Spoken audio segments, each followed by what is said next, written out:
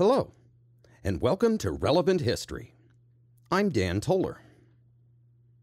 This is the second episode in a series about the American Revolution.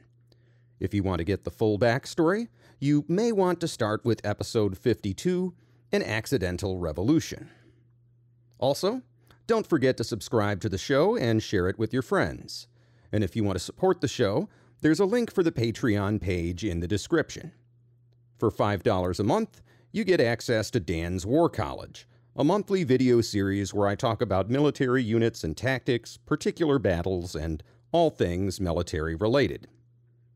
This month, I'll be talking about the history of balloons in warfare, for reasons that will be obvious to anyone listening today and not at all obvious to people listening in the future. Hello, future people. Anyway, where we left off at the end of the last episode, 13 North American British colonies have just declared independence from Great Britain.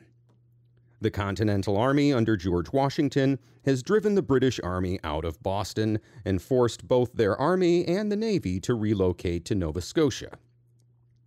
The first year of the American War for Independence had gone well for the Patriot cause. But the signing of the Declaration of Independence has changed everything. The opening months of the war are more of a heavily armed protest, and a political solution has seemed like the most likely possibility.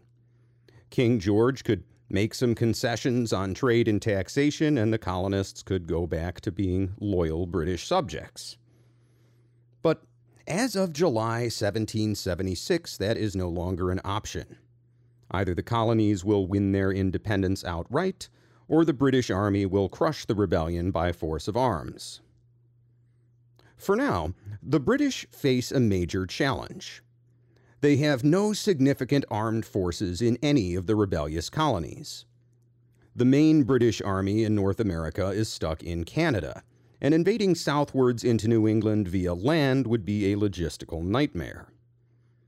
Instead, British General William Howe and Admiral Richard Howe, yes, they're brothers, decide on an invasion via New York. This makes sense for a couple of reasons. To begin with, the hotbed of the American Revolution is in New England. New York is close enough to New England for the harbor there to be used to support military operations in theater. It's much closer to the action than Philadelphia or Baltimore. Furthermore, New York Harbor is a freakishly good natural harbor, considered by some to be the best in the world. It's that harbor that would ultimately allow New York to surpass Philadelphia as America's most populous city and never look back. And in the control of the British military, New York Harbor can bring in any number of troops and supplies that the government decides to send. Control over New York Harbor is essential to both sides. If the Americans can keep it, they'll deny the British a foothold in the 13 colonies and force the British to mount a difficult invasion from Canada or accept American independence as a fait accompli. If the British can take it, they'll have a logistical hub through which to bring the full might of the British Empire to bear on their American colonies. George Washington is well aware that the Howe brothers are planning to attack New York. It's just that obvious of a target. But defending New York will be much more difficult than pushing the British out of Boston. At Boston, the Americans were able to occupy elevated positions that surrounded both the city and the harbor. This negated the most powerful tool in the British toolkit, the Royal Navy. At New York, there are no large hills overlooking the harbor where the Americans can position artillery. This means that any American defenses will be vulnerable to the powerful guns of the British fleet. New York also offers many avenues for attack. New York Harbor is bounded by Manhattan Island to the north, the mainland of New Jersey to the northwest, Staten Island to the southwest, and Long Island to the east. All the British have to do is sail their fleet into the harbor, and they can threaten American positions in any of those areas. Along the same lines, there are multiple areas where the British could potentially land troops and create a beachhead. Long Island in particular is a real problem for George Washington. It extends eastward from modern-day Brooklyn 118 miles out to Montauk. British troops landed anywhere on that island could then march to Brooklyn and take partial control of New York Harbor. So whereas the terrain at Boston had favored the Americans, the terrain at New York favors the British. For anyone who has their eyes handy as well as their ears, I've linked a modern map of New York City in the description. For those of you who aren't from the American Northeast, the areas that are now Brooklyn and Queens are at the western end of Long Island. And keep in mind that New York City in 1776 means southern Manhattan. Harlem and the Bronx are a mixture of farms and undeveloped forests. Brooklyn is a small town. Today's city streets in Queens are rural farmland, and Staten Island is just an island with a few cows on it. It's worth noting that Congress doesn't demand that George Washington try to hold New York City indefinitely. From a military perspective, it might even make sense to concede the landing to the British and take the fight further inland where the Royal Navy isn't a threat. But defending New York isn't just a military act, it's a political one. If these 13 colonies, now states, are going to fight together as one continental army, that army needs to defend all 13 states. It can't cede part of New York in order to spare the lives of soldiers from other states. At least it can't do that without a fight. Washington begins fortifying Manhattan before the British arrive, ironically quartering his troops in many of the city's private mansions. He's also able to commandeer the homes of loyalist citizens who have fled New York altogether. But even as he's digging in, Washington has to pull together an army that consists almost entirely of rank amateurs. In his book, 1776, American historian David McCullough writes, quote, "New battalions had arrived from Connecticut, New Jersey, and Pennsylvania, and still more were expected from Maryland and Delaware. All were urgently needed, but they also compounded the threat of regional animosity and discord, which Washington still feared might tear the army and the country apart. We have nothing, my dear sir, to depend on but the protection of a kind of providence and unanimity among ourselves," he wrote to John Adams from his Broadway headquarters. Furthermore, as he knew, discipline was hardly improved, and too many of the new troops were raw recruits as unruly as those of the summer before. Some who were lauded as shining examples of patriotism looked hardly fit for battle, like the Connecticut unit comprised entirely of aged gentlemen. When they were ordered to New York, reads an old account, this company was the first that reached the place of rendezvous. They were 24 in number, and their united ages reached 1,000. They were all married men and left behind 159 children and grandchildren. Nor did the look and manner of Washington's New England troops necessarily inspire confidence among those from other colonies. In the stilted phrasing of a young captain from Pennsylvania, Alexander Graydon, the appearance of things was not much calculated to excite sanguine expectations in the mind of the sober observer. To Graydon, who in what he wrote did little to conceal his feelings of superiority, the Yankees were a miserably constituted, unwarlike lot, who did not entirely come up to the ideas we had formed of the heroes of Lexington and Bunker Hill. Most officers were still indistinguishable from their men. Deportment seemed altogether absent. Not until the arrival of the men from Marblehead under Colonel John Glover did Captain Graydon see any New England troops that met his approval. But even in this regiment, he noted, there were a number of Negroes, which to persons unaccustomed to such associations had a disagreeable, degrading effect. End quote. There's a lot going on here. Obviously different attitudes about race, other regional differences, cultural differences, and there are religious differences. Many of the New England men are shocked by what they see as rampant immorality. The New England colonies were founded by the Puritans, remember, and the Congregationalist Church is still the official state religion. Most of the rank-and-file troops have never been more than a few miles from their farms. Soldiers write home in amazement about the city's many churches of many denominations. New York even has a synagogue. And while laws against prostitution are strictly enforced in New England, New York's red light district employs around 500 prostitutes, approximately 2% of the city's total population. Well, somehow George Washington manages to keep the New Englanders, New Yorkers, Pennsylvanians, and others working together. In part, he's able to do this by setting an example of strict integrity. He famously refuses to accept any payment for his services as commander-in-chief, although he does open an expense account for himself and his entourage that includes large payments for liquor. But these same expense accounts also show, quote, 15 shillings cash paid a beggar by the general's order, end quote. So while all these men from different states might not trust each other, they trust their commander because he's known for his character. Even so, there is a plot to assassinate the commander-in-chief.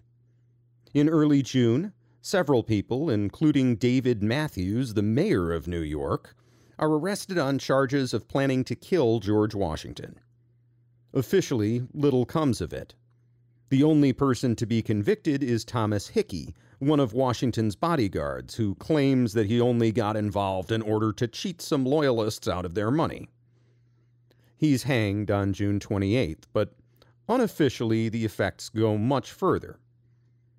Patriot mobs tar and feather several other accused conspirators, and dozens of other loyalist citizens are hauled out of their homes and paraded through the streets. As a result, hundreds of more loyalists pack up their belongings and flee New York, hoping for the arrival of the British fleet. They won't have long to wait. On July 2nd, 1776, the Howe brothers arrive and begin landing men on Staten Island at the southwest side of New York Harbor. Along with their fleet, they have an army of 15,000 men, with another 10,000 still en route from Europe. Many of these troops are British regulars, but there are also thousands of German mercenaries, many of whom are veterans of the Central European theater of the 7 Years' War. This is actually one way to tell whether a Revolutionary War movie is historically accurate, by the way. In most cases, if the only British you see are redcoats, it's likely that the costume people didn't do their research, because in most Revolutionary War battles, there is a whole lot of Prussian blue uniforms on the British side of the battlefield. These German mercenaries are often inaccurately described as Hessians, which implies that they come from the Duchy of Hesse, when they come from all over Germany. So, yes, while many of them are Hessians, I will defy convention and continue to call them Germans rather than Hessians. Anyway, Washington has a force of around 20,000 men between Continental Army and colonial militia units. But he can't just keep them all in Manhattan. He'd largely be conceding the harbor, and his entire army would be vulnerable to encirclement. So he's split his forces between Manhattan and Long Island, with a reserve force on the New Jersey side of the Hudson River to protect the western flank. This covers all possible points of attack, but it means that the American forces are divided up. If the British use their entire force, they can attack any given American position with superior numbers. That said, the Americans do have the advantage of being on the defensive. They've been able to prepare. They've established artillery batteries on Governor's Island in the harbor and at the south end of Manhattan in the area now known as Battery Park. Washington has ordered derelict ships sunk to block the East River between Long Island and Manhattan. He's built a fort at the north end of Manhattan called Fort Washington to keep the British from sailing north and attacking the Americans from there. And on Long Island, he's dispatched General Nathaniel Greene to build a line of fortifications and trenches around Brooklyn. If the Americans can't hold New York, they'll at least make the British bleed for it. Their spirits are also bolstered a few days later by news of the Declaration of Independence. These men are no longer British subjects fighting for their traditional rights. They're fighting for the existence of a new country. Their own country. On July 12, 1776, 2 British ships sail up the Hudson River in a show of force. They take some fire from American batteries on Governor's Island and Manhattan, but they return fire as they sail north of Manhattan and occupy the village of Tarrytown. This cuts Washington's army off from resupply from the north, and it effectively establishes British control of the lower Hudson River. Remarkably, only 6 people are killed in the action. A team of American artillerymen whose cannon explodes. The inability of the Americans to inflict any casualties comes down to poor training and preparation, as well as the fact that many soldiers are apparently drunk. Worse, the officers stand idly by while their men fire inaccurately. Washington is disgusted, and his general orders after the incident include the following. Quote, "Such unsoldierly conduct must grieve every good officer, and give the enemy a mean opinion of the army, as nothing shows the brave and good soldier more than in the case of alarms, coolly and calmly repairing to his post, and there waiting his orders. Whereas a weak curiosity at such a time makes a man look mean and contemptible." End quote. Thankfully for the Americans, they'll have the opportunity to get themselves in order. King George has given the Howe brothers authority to negotiate, and William Howe in particular is sympathetic with the colonists. At one point, he even told Parliament that he would never lead an army against the American colonists. But he's also a capable and ambitious officer. You may remember him from one of the episodes on the 7 Years' War, where he led British troops in a daring attack on Quebec at the Battle of the Plains of Abraham. So, when offered command of all British troops from Florida to Nova Scotia, he had jumped at the opportunity. Howe twice sends a messenger to Washington offering to negotiate. But the message isn't addressed to General Washington, just George Washington, Esquire. So Washington refuses to respond. Now, this might sound petty, but there's a good reason for Washington's stubbornness. He's not just George Washington, Esquire. He's a general in the Continental Army and demands to be addressed as such. In other words, if General Howe wants to talk to him, he's going to have to acknowledge him as a real general, and by extension, acknowledge the Continental Army as a real army, not just a bunch of rebels. Washington does agree to meet with one of Howe's subordinates, but the Howe brothers' negotiating authority is limited to being authorized to declare amnesty for rebels who lay down their arms. So basically, they could let the colonial army go home without facing criminal charges, but that's about it. Washington is not willing to negotiate on these terms, so William Howe prepares an attack.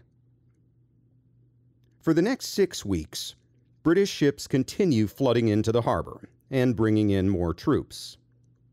As more and more forces pour in, a fleet of 400 British ships will ultimately fill New York Harbor.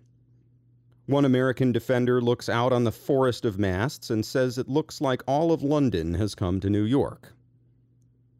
On August 22nd, General Howe finally decides to attack.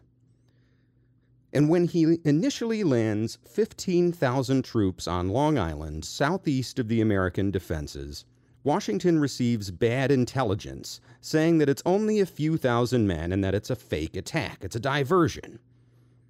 The real attack, he believes, will be on Manhattan. So he only dispatches another 1,500 men or so to defend against the attack on Long Island. But Nathaniel Greene, the general in command there, is severely ill with a fever, so Washington dispatches Israel Putnam to Long Island, while Washington himself will command the overall defense of New York from his headquarters in Manhattan. And to put things in perspective, let's remember that while George Washington is commander-in-chief, this is his first time leading an army in battle. He's led a squad-sized unit in the French and Indian War, and he's overseen frontier warfare with small units. He's even led the siege of Boston. But at 44 years old, George Washington, top commander of the military of the United Colonies, is about to fight his first real battle. Unfortunately for Washington, the American positions are compromised almost from the start. The outer defenses on Long Island are arranged along a ring of hills called the Brooklyn Heights. For unclear reasons that are still controversial, one of the passes between two of the hills is only guarded by 5 colonial officers. This is an old Native American trail that's rarely used, but local loyalists of Dutch extraction have tipped off the British, and the American officers don't even run away or sound an alarm because they think the approaching column of troops are fellow Americans. So without firing a shot, British troops under the command of General Henry Clinton and Lord Charles Cornwallis are able to get inside the outer ring of American defenses in the wee hours of the morning on August 27th. At 9 a.m., George Washington himself arrives in Brooklyn. Realizing that the attack on Long Island is the real deal and not a distraction, he brings in more troops, but it's already too late. With their outer defenses compromised, the undisciplined American troops fall back under British fire. There are exceptions. At one point, 250 Maryland soldiers fight a desperate rearguard action against 2,000 British troops, and all but a dozen of them are killed while buying time for other American troops to retreat. Washington watches helplessly through a spyglass from Brooklyn Heights and supposedly says, "Good God, what brave fellows I must this day lose." In the evening, General Howe orders his men to halt their advance and start digging trenches. While the Americans have gotten the worst of the fighting, the British have also taken losses, and Howe is preparing for a siege. The armies face off for a few more days, but in the wee hours of August 30th, 1776, George Washington pulls what the kids call a pro-gamer move. He retreats. Realizing that his men are hemmed in and that his path back to Manhattan depends on a few sunken ships continuing to block the East River, he orders all of his men to row back to Manhattan to continue the defense there. They take all kinds of precautions to make the retreat in secret. Wagon wheels and the wheels of the cannons are wrapped in rags to keep them quiet. The ferry boats shuttle the men back and forth without running lights, and the men themselves are under strict orders to remain silent. The last men out, meanwhile, are doing the opposite. They're furiously stoking campfires and making loud conversation up to the last minute to make the British think the Americans are still in their camp. Remarkably, the Continental Army doesn't lose a single soldier or piece of equipment in their retreat. And this much is important. Washington understands that now the British have effectively taken New York, it's going to be a long war. The worst thing that can happen for the American revolutionaries is for their army to be captured in the field. The British Empire can raise army after army after army. If an American army is captured, the war is over. And what Washington will do over and over again in this war is retreat as necessary to preserve his army. He's often criticized for being overly cautious, but he understands revolutionary warfare, and he understands that keeping an army in the field is the only way to achieve American independence. Again, he's not just thinking of military strategy. He's thinking of politics and how the defeat of the army would affect the country. Almost 200 years later, Chairman Mao will follow his example in China, preserving his revolutionary army at all costs, even at the expense of sacrificing all the major cities. I'm going to go back to Political Science 101 and the definition of a state. A state is an entity that has established a monopoly on the legitimate use of force in a given territory. The Continental Army is an implement of the use of force. Washington understands that as long as the Continental Army exists, the cause of American independence is alive. Without it, the words in the Declaration of Independence are empty. Britain has a monopoly on force, and so King George III and Parliament are the state. But with an active Continental Army, there is no monopoly on the use of force, and the Continental Congress can make a legitimate claim to sovereignty. That is, Congress has a credible claim that they own a monopoly on the use of force in the colonies, and that the British use of force is illegitimate. Anyway, while George Washington has saved his army and given the British a bloody nose, he's lost control of New York. And with the British in control of both Staten Island and Long Island, as well as blocking off supplies from the Hudson River in the north, the Americans on Manhattan are increasingly in danger of getting cut off. The Battle of Long Island is controversial. Some historians praise Washington's speedy nighttime retreat. Others will criticize him for the poor performance and discipline of the Continental Army. Some praise General Howe for taking Long Island with the loss of fewer than 100 British lives. Others criticizing him for stopping the advance and digging in, giving Washington the chance to escape. What is not controversial is the aftermath. With the loss of Long Island, Manhattan is an island under siege. On September 15, 1776, 4,000 British and German troops make landfall at Kipps Bay on Manhattan itself. Their landing is covered by a barrage of cannon fire from the British fleet, which annihilates the Americans' flimsy wooden shore defenses. With his men retreating in panic under the first salvo of British musket fire, George Washington rides within 100 yards of the British line, urging his men to hold firm and even beating some of his officers who are panicking. But it's no use. While the Continental Army will win a small battle against the British the next day in Upper Manhattan, providing a much-needed morale boost, the subsequent days and weeks will bring a series of failures. Washington will first try to maneuver north of Manhattan Island across the Harlem River and keep his army connected with New England.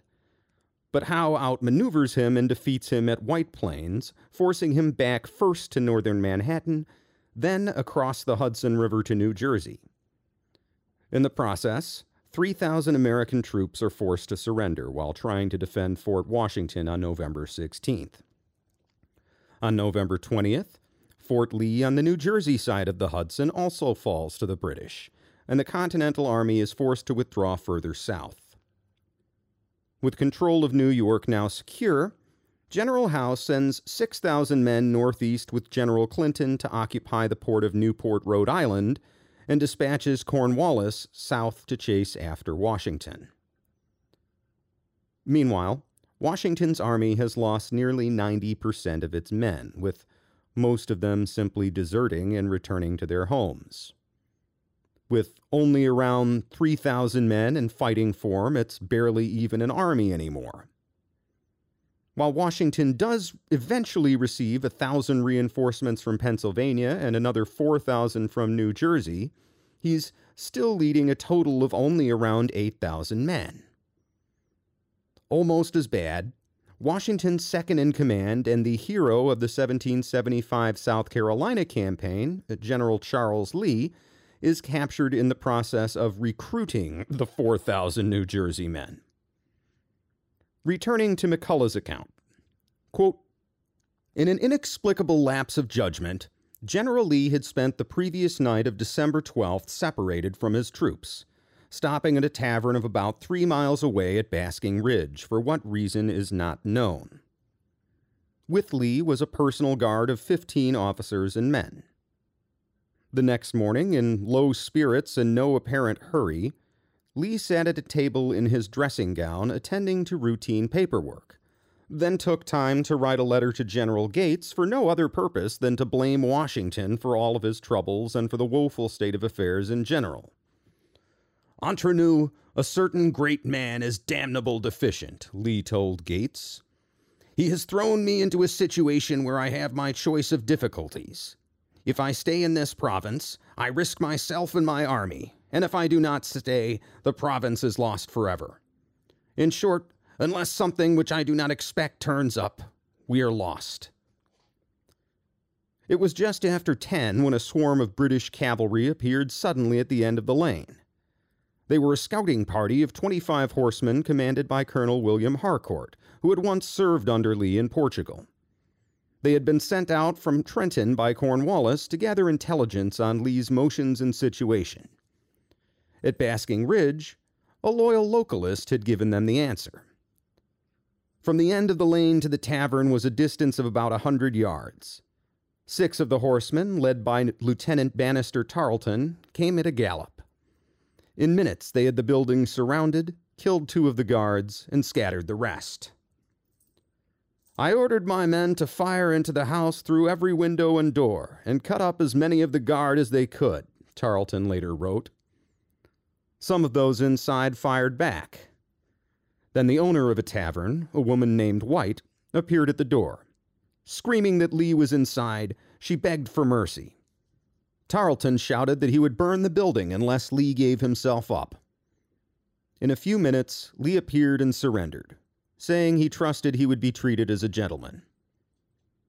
A young American lieutenant who had been inside managed to escape, James Wilkinson, would later describe how a cheer went up among Lee's captors and a trumpet sounded. Then off they dashed with their prize. The unfortunate Lee, hatless, still in his dressing gown and slippers, mounted on Wilkinson's horse, which happened to have been tethered at the door. The astonishing raid had taken no more than 15 minutes. End quote. Lee is taken into captivity and will not be paroled until early 1778. For the Continental Army, things look bleak. In the course of a few months, they've not only lost New York, but been sent on the run. With winter setting in, General Howe establishes a series of outposts throughout New Jersey, laying the ground for a push south to Philadelphia the following year. Thomas Paine, the same polemicist who wrote Common Sense, is with Washington's army during the retreat. On December 23, 1776, he publishes the first part of a work called The American Crisis, a series of pamphlets meant to inspire both the troops and the regular people. I'm not going to read the whole thing because it's really long and, well, it's been out of copyright for like 200 years, so you can read it for free online, but here's the opening passage. Quote, "These are the times that try men's souls. The summer soldier and the sunshine patriot will, in this crisis, shrink from the service of their country. But he that stands by it now deserves the love and thanks of man and woman. Tyranny, like hell, is not easily conquered, yet we have this consolation with us, that the harder the conflict, the more glorious the triumph. What we obtain too cheap, we esteem too lightly. It is dearness only that gives everything its value. Heaven knows how to put a proper price upon its goods, and it would be strange indeed if so celestial an article as freedom should not be highly rated.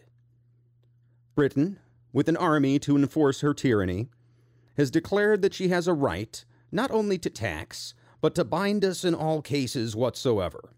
And if being bound in that manner is not slavery, then is there not such a thing as slavery upon earth?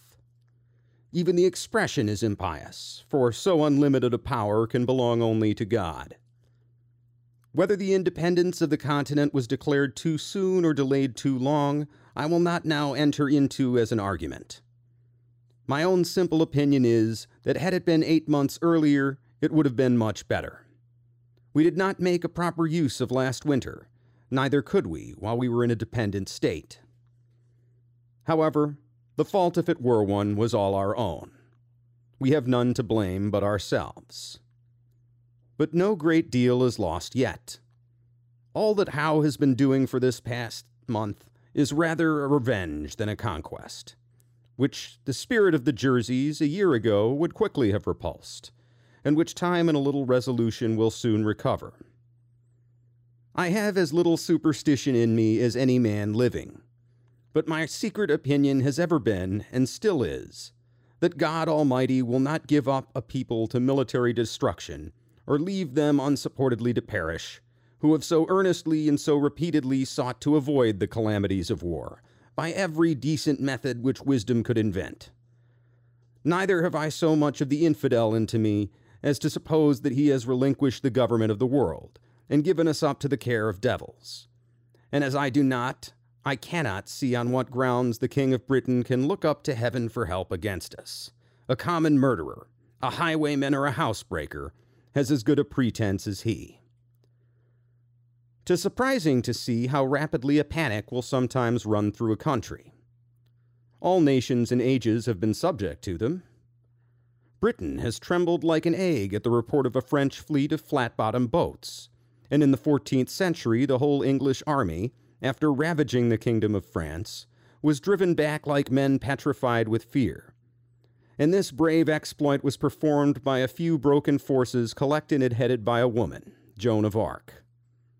Would that heaven might inspire some Jersey maid to spirit up her countrymen, and save her fair fellows sufferers from ravage and ravishment. Yet panics, in some cases, have their uses. They produce as much good as hurt. Their duration is always short. The mind soon grows through them, and acquires a firmer habit than before. But their peculiar advantage is that they are the touchstones of sincerity and hypocrisy, and bring things and men to light which might otherwise have lain forever undiscovered. In fact, they have the same effect on secret traitors which an imaginary apparition would have upon a private murderer. They sift out the hidden thoughts of man, and hold them up in public to the world. Many a disguised Tory has lately shown his head, and shall penitentially solemnize with curses the day on which Howe arrived upon the Delaware. As I was with the troops at Fort Lee, and marched with them to the edge of Pennsylvania, I am well acquainted with many circumstances which those who live at a distance know but little or nothing of. Our situation there was exceedingly cramped, the place being a narrow neck of land between the North River and the Hackensack. Our force was inconsiderable, being not 1/4 so great as Howe could bring against us. We had no army at hand to have relieved the garrison, had we shut ourselves up and stood on our defense. Our ammunition, light artillery, and the best part of our stores had been removed, on the apprehension that Howe would endeavor to penetrate the Jerseys, in which case Fort Lee could be of no use to us. For it must occur to every thinking man, whether in the army or not, that these kinds of field forts are only for temporary purposes, and last in use no longer than the enemy directs his force against the particular object which such forts are raised to defend. Such was our situation and condition at Fort Lee on the morning of the 20th of November, when an officer arrived with information that the enemy with 200 boats had landed about 7 miles above. Major General Nathaniel Greene, who commanded the garrison, immediately ordered them under arms, and sent express to General Washington at the town of Hackensack, distant by the way of the ferry 6 miles. Our first object was to secure the bridge over the Hackensack, which laid up the river between the enemy and us, about 6 miles from us and 3 from them. General Washington arrived in about 3/4 of an hour, and marched at the head of the troops towards the bridge, which place I expected we should have a brush for. However, they did not choose to dispute it with us, and the greatest part of our troops went over the bridge, the rest over the ferry, except some which paused at a mill on a small creek between the bridge and the ferry, and made their way through some marshy grounds up to the town of Hackensack, and there passed the river. We brought off as much baggage as the wagons could contain. The rest was lost. The simple object was to bring off the garrison, and march them on till they could be strengthened by the Jersey or Pennsylvania militia, so as to be enabled to make a stand. We stayed 4 days at Newark, collected our outposts with some of the Jersey militia, and marched out twice to meet the enemy, on being informed that they were advancing, though our numbers were greatly inferior to theirs. Howe, in my opinion, committed a great error in generalship in not throwing a body of forces across from Staten Island through Amboy, by which means he might have seized all our stores at Brunswick and intercepted our march into Pennsylvania. But if we believe the power of hell to be limited, we must likewise believe that their agents are under some providential control. I shall not now attempt to give all the particulars of our retreat to the Delaware. Suffice it for the present to say that both officers and men, though greatly harassed and fatigued, frequently without rest, covering, or provision, the inevitable consequences of a long retreat, bore it with a manly and martial spirit. All their wishes centered in one, which was that the country would turn out and help them to drive the enemy back. Voltaire has remarked that King William never appeared to full advantage but in difficulties and in action. The same remark may be made on General Washington, for the character fits him. There is a natural firmness in some minds which cannot be unlocked by trifles, but which, when unlocked, discovers a cabinet of fortitude, and I reckon it among those kind of public blessings which we do not immediately see, that God hath blessed him with uninterrupted health, and given him a mind that can even flourish upon care." End quote. Paine then goes on a long screed against loyalist citizens, explains why they're all terrible people, and suggests that Congress should confiscate their belongings to fund the continuing war. But if you're reading between the lines here, it's apparent that things are going very badly for the revolutionaries. Thomas Paine, a rational Enlightenment man, is reduced to arguing that, yes, we've lost a series of battles and the British have kicked us out of New York, but they won't win because God won't let them. In one sense, he's right. Most of the remaining men's enlistments will expire on New Year's Day. In the current dire situation, after a series of defeats, how many will be willing to continue the fight? It would take a miracle to save the American Revolution. Fortunately for the revolutionaries, George Washington is cooking up just such a miracle. Remember how General Howe has dispatched garrisons of German troops throughout New Jersey? Well, those troops are all cozy in their winter quarters, convinced that the Americans will follow the military convention of the time and stay at camp in Pennsylvania until spring. It's not an unreasonable expectation. Throughout most of human history, armies have gone into winter quarters and stopped campaigning for the season. Keeping an army in the field is hard enough in good weather, never mind in the cold and the snow. But there's a flip side to that. If you can pull off a winter attack, you can catch your enemy with their pants down, which is exactly what Washington does in the wee hours of Christmas night, 1776. His goal is to make a surprise night attack on the German garrison at Trenton, New Jersey, which sits on the east bank of the Delaware River. The original plan is to move the army across from Pennsylvania at two locations, one a few miles north of Trenton, and another several miles south at Burlington, New Jersey. But one thing people don't realize is how narrow the Delaware River is at Trenton. I blame the famous painting of Washington crossing the Delaware, where the river looks far wider and more impressive than it actually is where Washington crossed. The painter, Emanuel Lutz, was from Philadelphia, where the Delaware River is well over a mile wide. But upriver at Trenton, the crossing is only about 300 yards.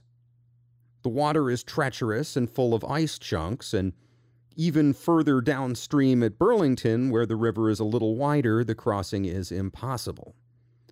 But in this more narrow part of the Delaware, the Continental Army is just barely able to cross. Washington crosses with 2,400 men, 100 horses, 18 cannons plus food, ammunition, and other supplies hauled on 60-foot flat-bottomed boats that had been constructed to haul iron ore. In the treacherous conditions, it takes 10 hours to ferry the men across, and they don't form up until it's nearly dawn, and they're still about 9 miles north of Trenton.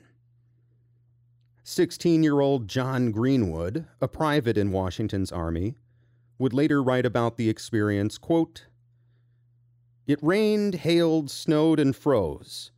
When I turned my face to the fire, my back would be freezing. However, by turning myself round and round, I kept myself from perishing. I recollect very well that at one time, when we halted on the road, I sat down on a stump of a tree and was so benumbed with cold that I wanted to go to sleep. Had I been passed unnoticed, I should have frozen to death without knowing it." End quote. Conditions are so miserable and the hour so late that George Washington nearly calls off the attack. It'll be light out by the time his men arrive at Trenton, and they're likely to lose the element of surprise.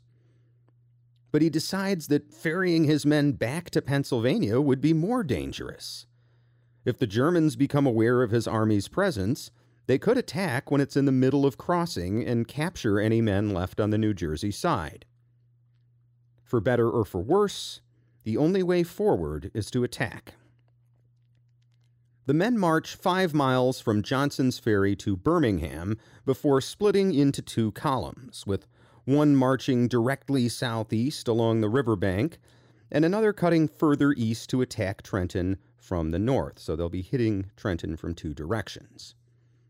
Conditions are so awful that 2 of the men freeze to death during the march, although they will end up being the only American fatalities of the day.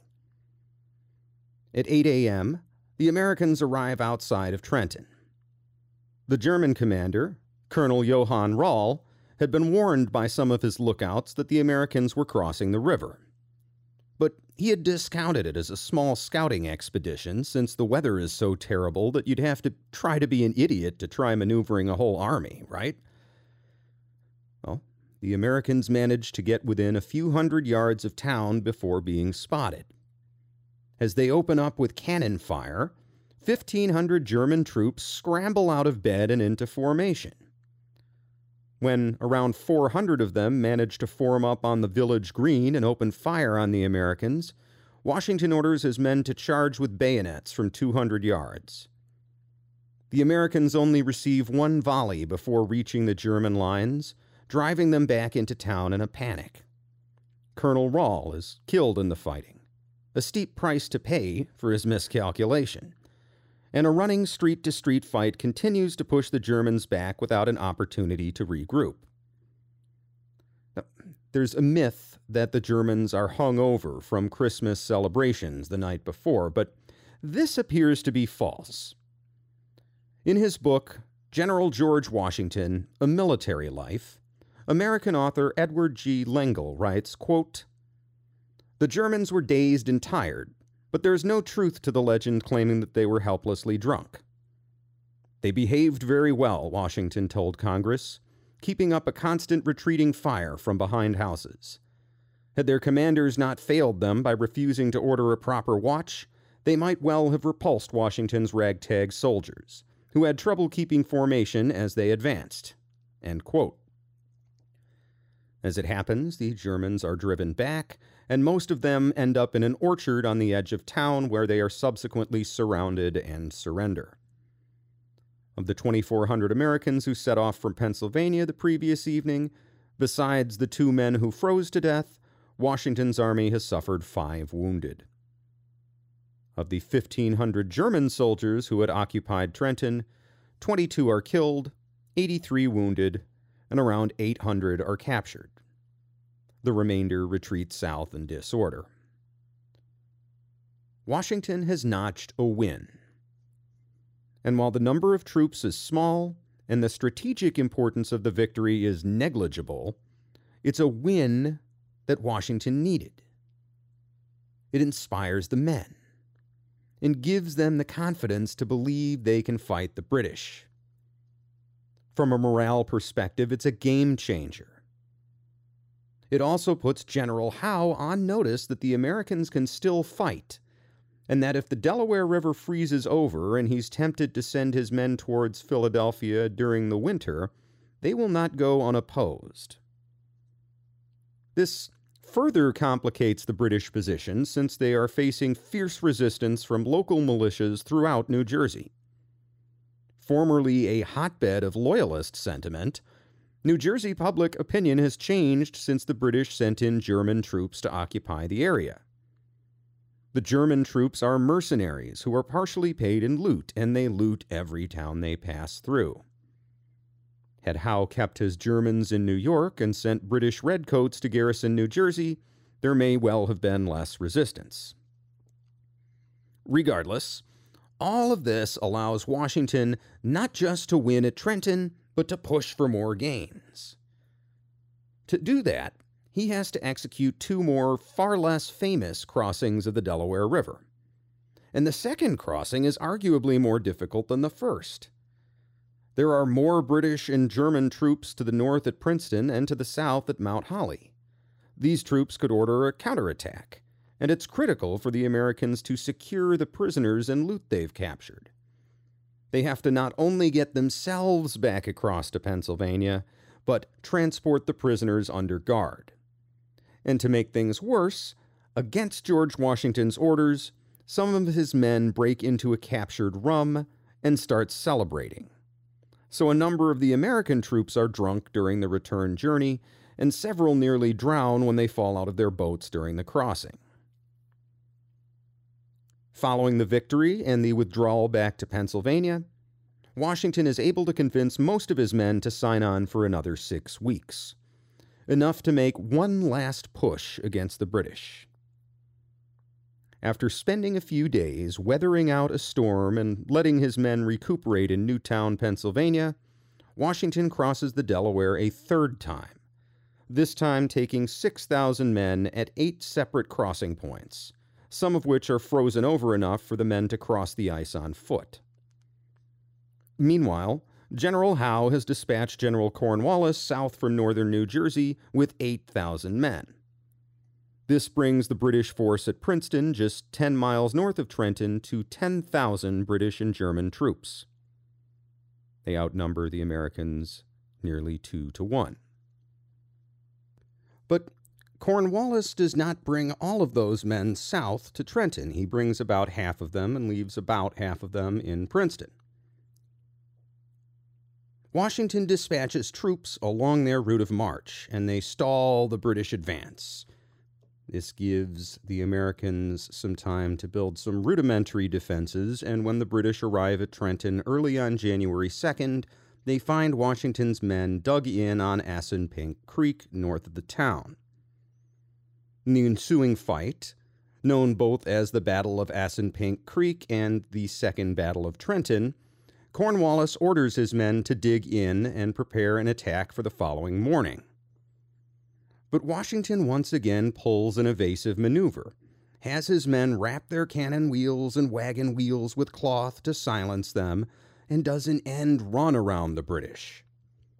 When Lord Cornwallis attacks Trenton in the morning, he finds the city completely undefended. He realizes what happened and urgently turns his army around and heads back north towards Princeton, but it's too late. George Washington's assault on Princeton is a hard-fought affair. Early in the fighting, an advance element of American troops clashes with a superior British force and is forced to draw back. The British capture their cannons and turn them back on the Americans. An American general, Hugh Mercer, a veteran of the Jacobite Rebellion, refuses to surrender. Enthusiastic British soldiers, convinced that they've surrounded George Washington, bayonet Mercer to death and leave him on the field. But Washington himself arrives shortly thereafter with the main American army. At one point, he channels Julius Caesar, riding out in front of his men on his big white horse and charging up and down the line between the two armies. For a moment, the smoke is so thick that his men lose sight of him and think he's been killed. But somehow he survives, making himself a target for the British, and the outnumbered British army turns tail and runs. The Battle of Princeton is another huge morale boost and another opportunity to capture supplies. But both the British and the Americans are spent. George Washington finally takes up winter quarters in Morristown, New Jersey, while Cornwallis moves his army north to New Brunswick, between Morristown and New York. This period of time, from Christmas Day 1776 through January 3rd, 1777, will become known as the 10 Crucial Days. The 10 days that save the American Revolution from disaster. At this point, the American Army consists of a few thousand Continental Army troops under George Washington, with a smaller force of mixed Army and Patriot militia further north in New England, and some troops in upstate New York defending against an expected British invasion from Canada. In the South, there's no army at all, just local militias prepared to defend their colonies if the British bring the war back in their direction. Washington now adopts what's called a Fabian strategy.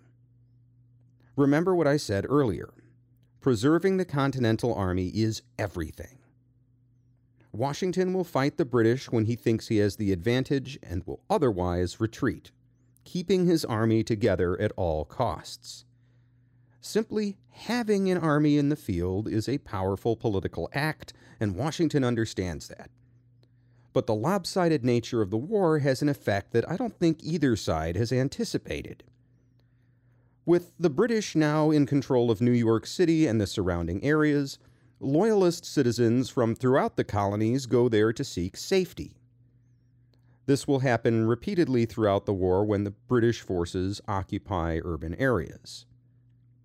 By contrast, patriots are content to remain in the countryside where they are free from British control. This is a lot like what happened in the Chinese Civil War, where the government controlled all the major cities, but Mao's revolutionaries controlled the land between them. And it makes sense. If you're a loyalist, there's no need to arm up and join a militia. Just go where the British troops are and you will be safe. This isn't to say that there are no loyalist militias. There are, and some of them are very effective. But nonetheless, as the British take over cities during the war, they simultaneously weaken their control of the countryside. British plans for 1777 are a mess, and there's a lot of controversy about who screws up and when. About the only thing that isn't controversial is that the distance between the Americas and Britain causes delays in communication and makes it hard for all of the leadership to get on the same page. The other thing that is not controversial is the goal of the campaign. The British intend to take control of the Hudson River, Lake George, and Lake Champlain, which will establish a line of British control smack through the center of New York State. This will isolate the Patriot-dominated New England colonies in the north from the rest of the colonies in the south, and it will allow the British to focus on beating Washington before they turn north and deal with General Gates's New England troops. Basic divide and conquer type stuff, but the devil is in the details. General Howe initially writes to Lord George Germain, the British Secretary of State for the colonies, to request 10,000 reinforcements. With this force, he can first march north to Albany and, after securing it and control of the Hudson Valley, take the bulk of his army back south to capture Philadelphia, the capital of the United Colonies that's already vulnerable to British attack. Meanwhile, General John Burgoyne suggests that he take over command of the British troops in Quebec and march south through New York to link up with Howe's troops at Albany, completing the division of the colonies.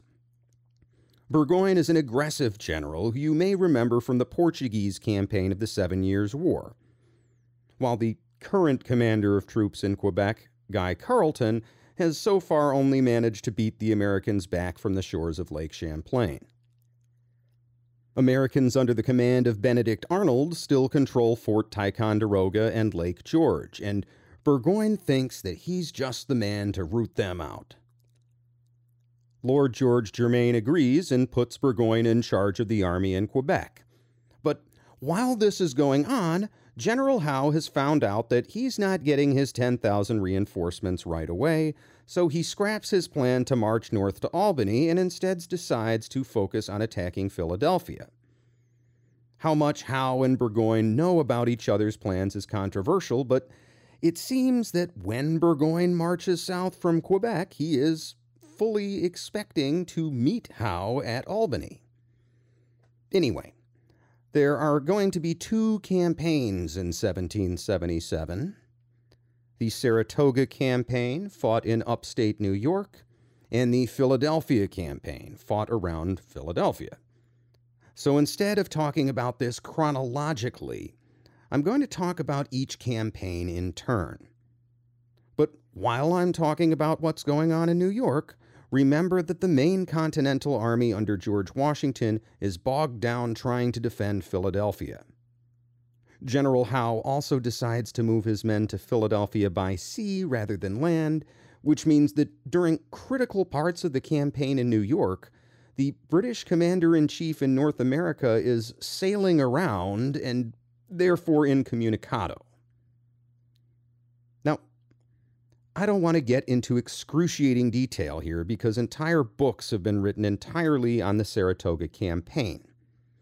I highly recommend American historian Richard M. Ketchum's book, Saratoga, Turning Point of America's Revolutionary War, if you want a deep dive into the subject.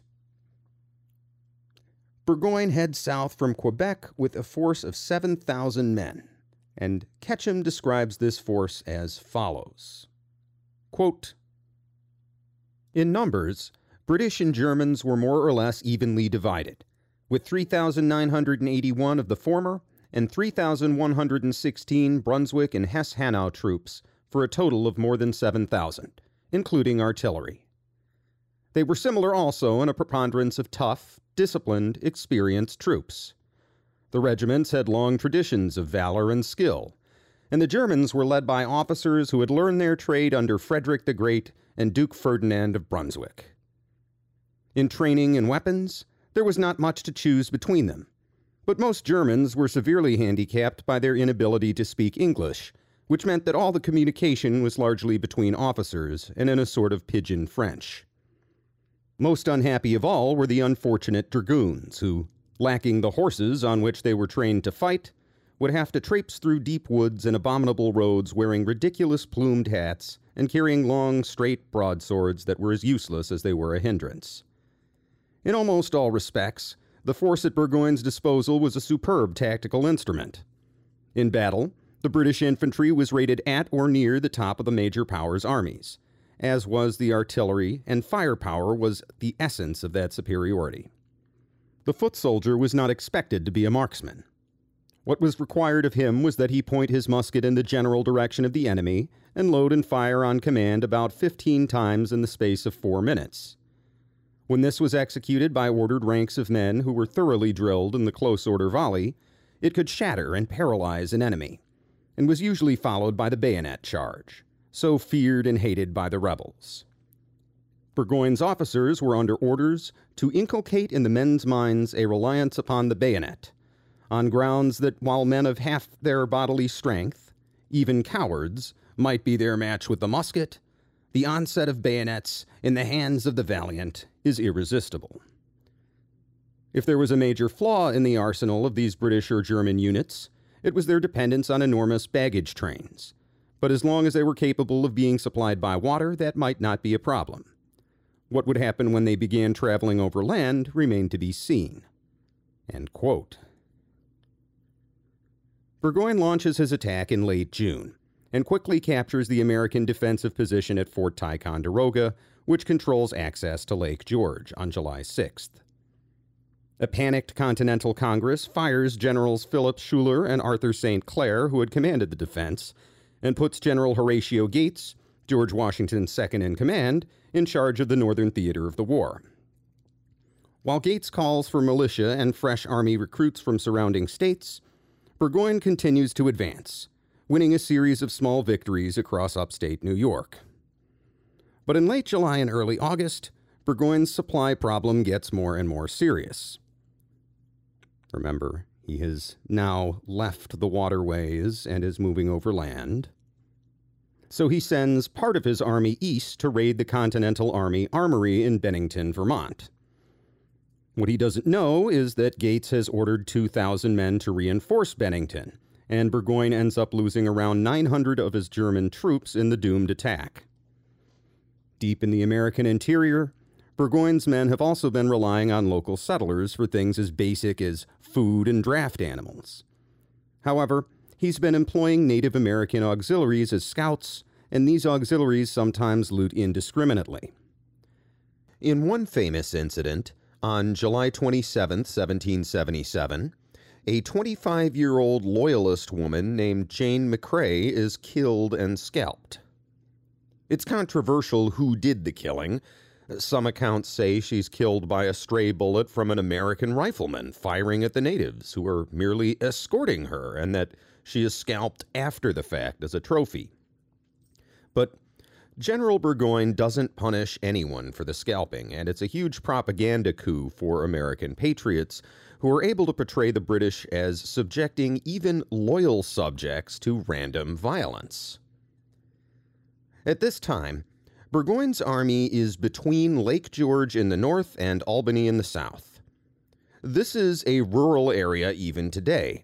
There's some beautiful country and historical landmarks and tourist trap towns, but it's not very populated by and large. Back in 1777, this is as close as you can get to the literal middle of nowhere. And in August, Burgoyne receives word that General Howe has sailed south for Philadelphia, leaving General Henry Clinton in command of New York City. Clinton only has 7,000 men, and on paper that's comparable to Burgoyne's army, and he should have no problem marching north to Albany so the two forces can meet up. But in practice, Clinton needs to leave a substantial force in New York and the surrounding area. So he's only able to dispatch about 2,000 men north, and even this effort is delayed by poor communication. Clinton's men will take Forts Clinton and Montgomery in early October. These are important positions on the Hudson River near American-controlled West Point, but Clinton's men are continually delayed, and they can't get anywhere near Burgoyne. Clinton famously writes, quote, "I fear it bears heavy on Burgoyne. If this campaign does not finish the war, I prophesy that there is an end of British dominion in America." End quote. But we're getting a bit ahead of ourselves. In early September, Burgoyne has to make a decision. He's deep in the hinterland, and most of his Native American allies have abandoned him after the defeat at Bennington. He needs to get to a defensible area to make camp for the winter, and the alternatives are to march back north to Fort Ticonderoga or to continue pushing south for Albany. Ever the aggressive general and not wanting to lose progress on the campaign, Burgoyne decides to press on. This might seem too aggressive, but keep in mind that he thinks that there are only a handful of American forces in the area. He has no idea that Horatio Gates has amassed a force of 9,000 Continental Army and militia, with more on their way to their camp at Stillwater, New York, which is a few miles north of Albany. Despite the needs of his own army down by Philadelphia, George Washington has even sent help in the form of a few hundred Pennsylvania riflemen and Major General Benedict Arnold, an aggressive young commander who's already made a name for himself in several small engagements. This puts a numerically superior American army right in the path of Burgoyne's route to Albany. On September 7th, Gates orders his army to march north to a position called Bemis Heights, which is an easily defensible ridge on the west bank of the Hudson River. They have several days to dig in, since without his Native Americans, Burgoyne has few scouts and has to move slowly. It's not until September 18th that the British arrive near the village of Saratoga, about 4 miles north of the American position, and scouting parties from both armies engage in minor skirmishes before retreating for the night. The American position is very strong on the right. This wing is anchored on the Hudson River, and the Americans, always great at digging in, have already created earth fortifications. But further to the left, they haven't had time to build any fortifications yet. That's where Burgoyne is going to attack, and on the morning of September 19th, Benedict Arnold begs General Gates to let him lead the left wing of the army down off the heights and forward to a wooded area called Freeman's Farm, where the Americans can take advantage of the wooded terrain to put up a stiffer defense. Gates is cautious by nature and only allows a small reconnaissance in force consisting primarily of riflemen. These riflemen are able to inflict horrendous casualties on the British by targeting their officers. But the British have too many men in the area for this small group of Americans to hold it. Arnold spends all day urging Gates to commit more troops, but Gates only agrees to commit a few hundred men at a time, fearing a larger British assault on the main American position. Gates's hesitancy ultimately results in the British taking Freeman's Farm, although they will take 600 casualties compared to relatively light American losses. In his reports, Horatio Gates will make no mention of Benedict Arnold. This is absurd because Arnold himself led the battle and Gates never left his command tent. Arnold is furious. The two get into a heated argument and Gates relieves him of his command. This is one of several snubs that will ultimately cause Arnold to defect to the British later on in the war.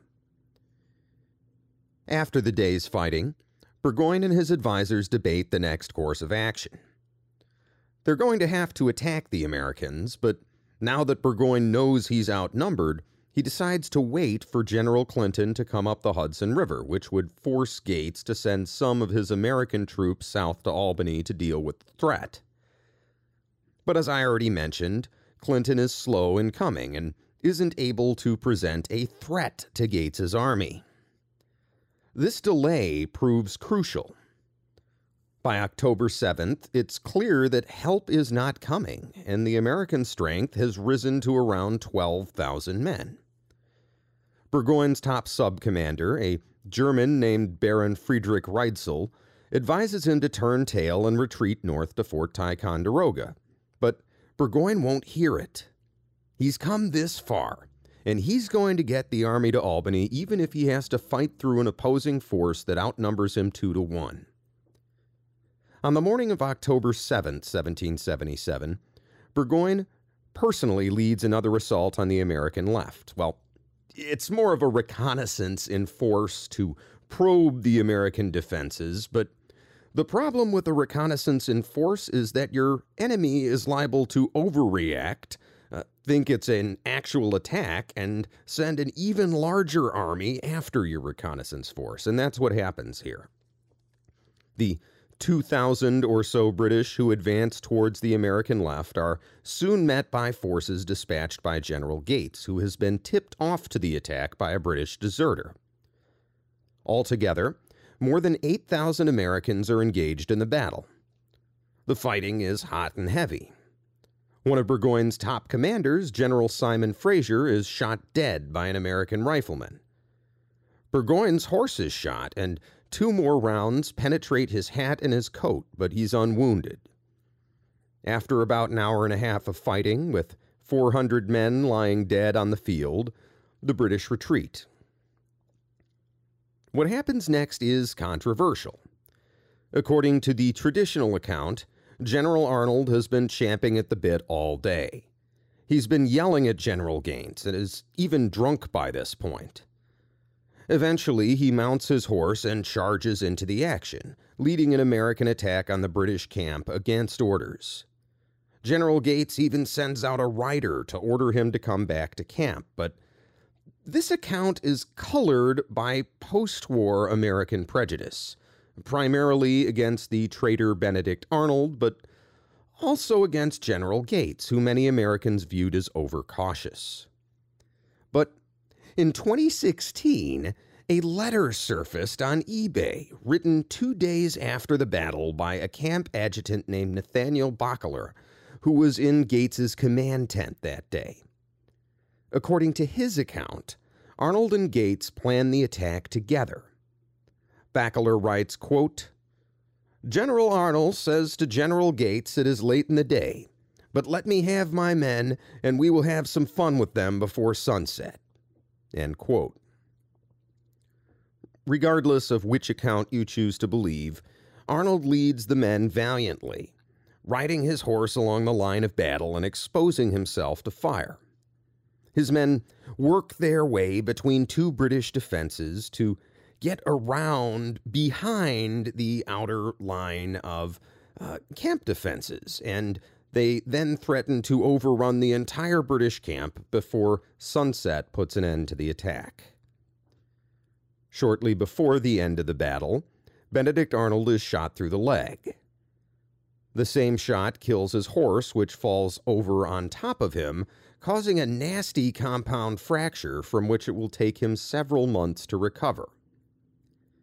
Overnight, General Burgoyne takes a page from George Washington's playbook and makes a big show of lighting a bunch of watchfires along the front of his camp, while in reality his men quietly slip away. The following day, the Americans begin a pursuit, but it's a slow one. Richard Ketchum writes, quote, "Gates was painfully slow getting started, but fortunately for him, Burgoyne's army had moved at a snail's pace. The rebel troops drew rations and cooked enough food for 4 days. The delay gave a much-needed rest to the Continental troops who had borne the brunt of the fighting, and the army's ammunition was replenished. Meanwhile, rain turned the road into a bog, and it was made worse by the retreating British, who burnt most of the buildings as they went and cut away the bridges," according to Lieutenant Thomas Blank of Scilly's New Hampshire Regiment. "Wherever their wagons or tents or baggage broke down," he went on, "they knocked the horses on the head and burnt the baggage." End quote. Burgoyne is able to retreat 10 miles north to a fortified position, but he's quickly surrounded by the American army. Gates doesn't attack. This is not necessarily indicative of an overcautious commander. He just knows Burgoyne has nowhere to run. On October 13th, Burgoyne holds a council of war and confers with his remaining senior officers. With supplies running low, he ultimately decides to surrender. The Americans have just captured 6,000 British troops, an entire army. This is a humiliation for the British Empire, and it also means that their campaign has failed. Despite their best efforts, American lines of transport and communication between New England and the rest of the colonies remain intact. The 6,000 men are marched to Boston to be paroled back to England. But when Congress demands that General Burgoyne provide a list of all the men and their names to ensure that they don't break their parole, Burgoyne refuses.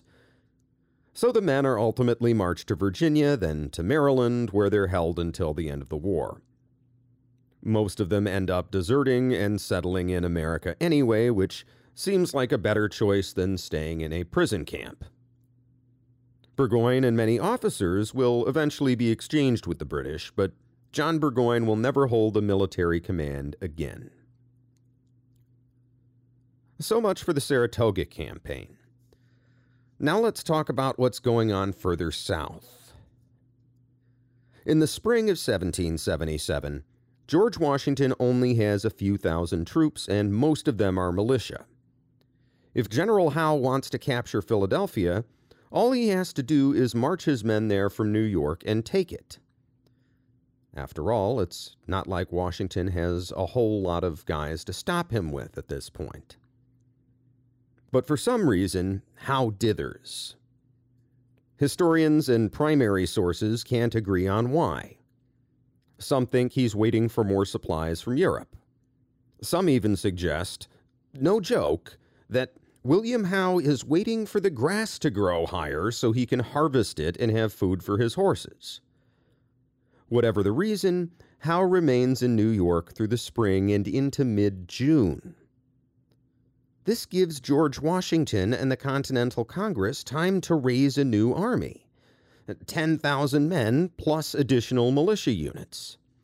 And if you'll remember, this army is located in New Jersey, directly between New York and Philadelphia. Once again, this is an entire campaign with several battles and skirmishes, and I don't want to get bogged down in a blow-by-blow account of the fighting. The long and short of it is that General Howe briefly takes his army into New Jersey in June in an attempt to lure Washington out of his strong defensive position and force a battle. But Washington doesn't bite, so Howe decides not to go through Washington's army but to go around it. He sails 15,000 men from New York City south to Chesapeake Bay and lands them in late August, about 55 miles south of Philadelphia. Washington hasn't even left New Jersey yet because he didn't know where Howe was going. But when word arrives of a British fleet in the Chesapeake Bay, he quickly marches south and occupies a defensive position near the town of Chadds Ford, Pennsylvania. He positions his army along the east bank of the Brandywine Creek, which the British will have to cross to get to Philadelphia. On September 11, 1777, Howe fakes a frontal assault, but sends the bulk of his army far to the north to cross the creek at a different bridge, and they come down and hit the Americans from the side.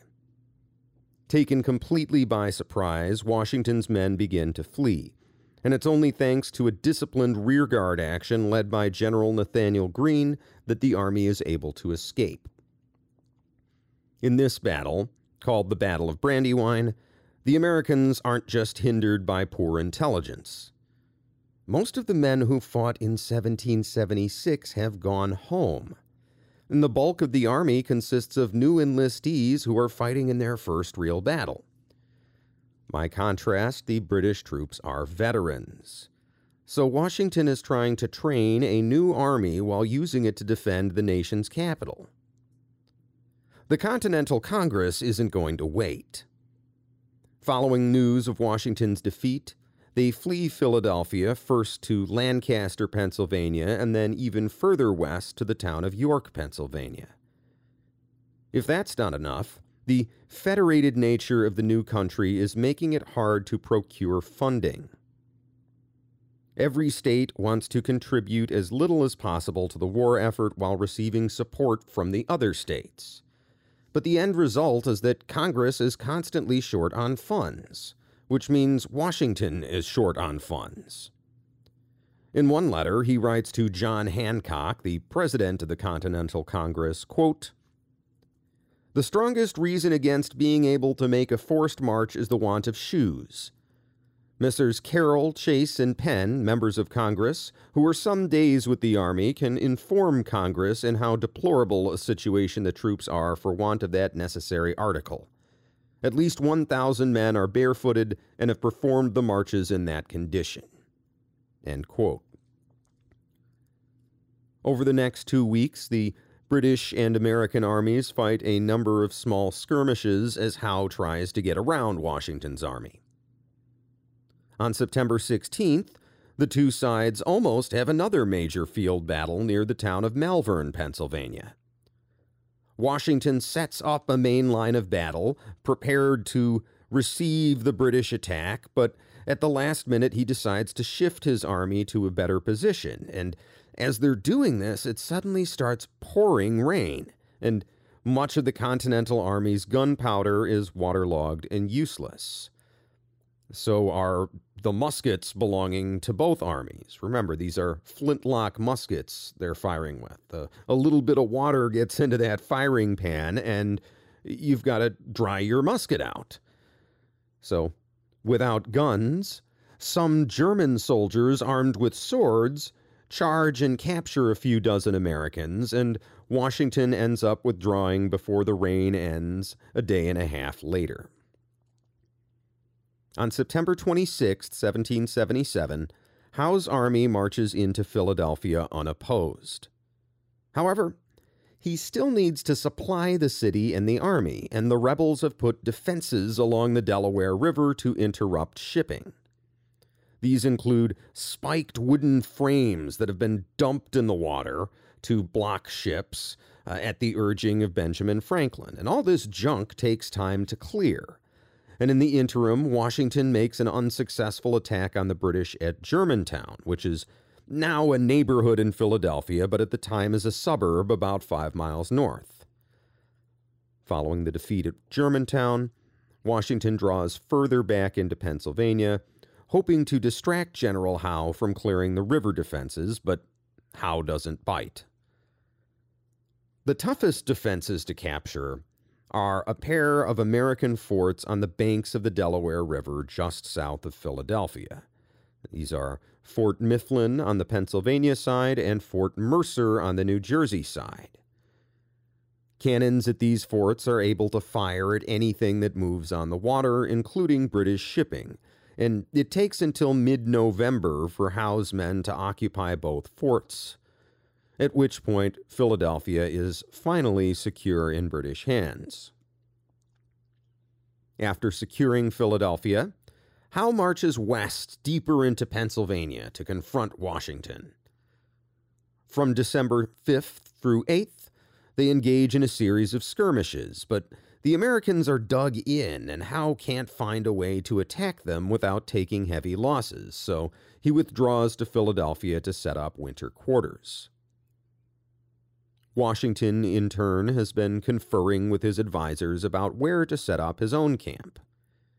They ultimately settle on Valley Forge, an industrial town near the banks of the Schuylkill River, which flows southeast through Pennsylvania until it meets the Delaware River at Philadelphia. This geographic position makes Valley Forge an easy area to resupply, and it also prevents the British from using the river to push further into Pennsylvania because they would have to go right past the Americans. The town is on an elevated position, which makes it easily defensible. The forges and other industrial facilities in the area will make it easy to repair equipment, and the large open areas near town provide space for drilling and training. Despite Valley Forge's advantageous position and the stunning American victory in the Saratoga campaign, the winter of 1777 through 1778 is often considered the low point for the Continental Army. The army is constantly underfunded, and shortages of food lead to starvation, malnutrition, and disease. Over the course of the winter, more than 1,000 of Washington's men die to a combination of these conditions. At one point, Washington has to personally go to Congress to demand blankets for his men, many of whom are curling up in dirt-floored huts with nothing but their coats. And to be clear, it isn't that Congress is unwilling to provide money. We already talked about the fact that every individual state is hesitant to provide funding to the government. They'd rather let the other states do it, but Congress has also issued its own money, the Continental Dollar, and they have been printing these dollars nonstop. So by this point, they're virtually worthless. All too often, when Washington tries to buy food from local farmers, they refuse to accept the hyperinflated currency. Worse, many sell their foods to the British instead, since the British are paying in pounds sterling.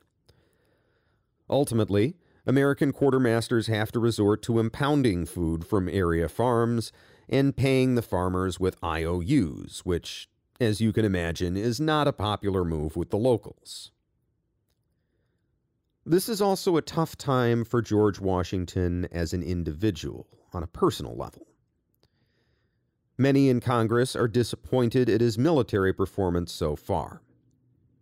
One of his own subordinates, an Irish-born Frenchman named Thomas Conway, is trying to have him removed, if only to secure his own promotion.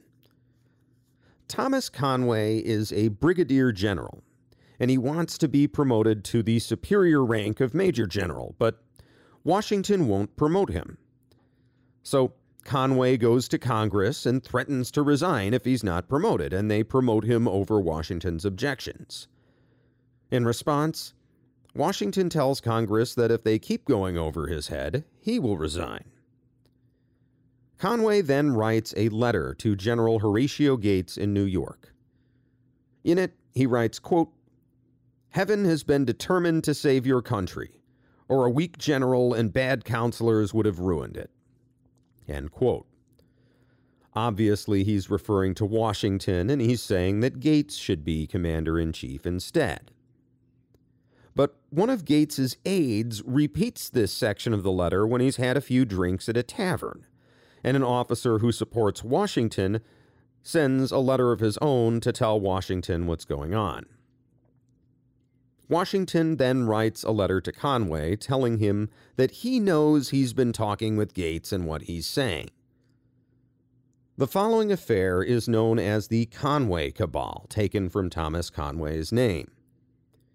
In his book, Washington, the Indispensable Man, American historian James Thomas Flexner writes, quote, "By now, an experienced politician was gathering up the various strands of opposition to Washington.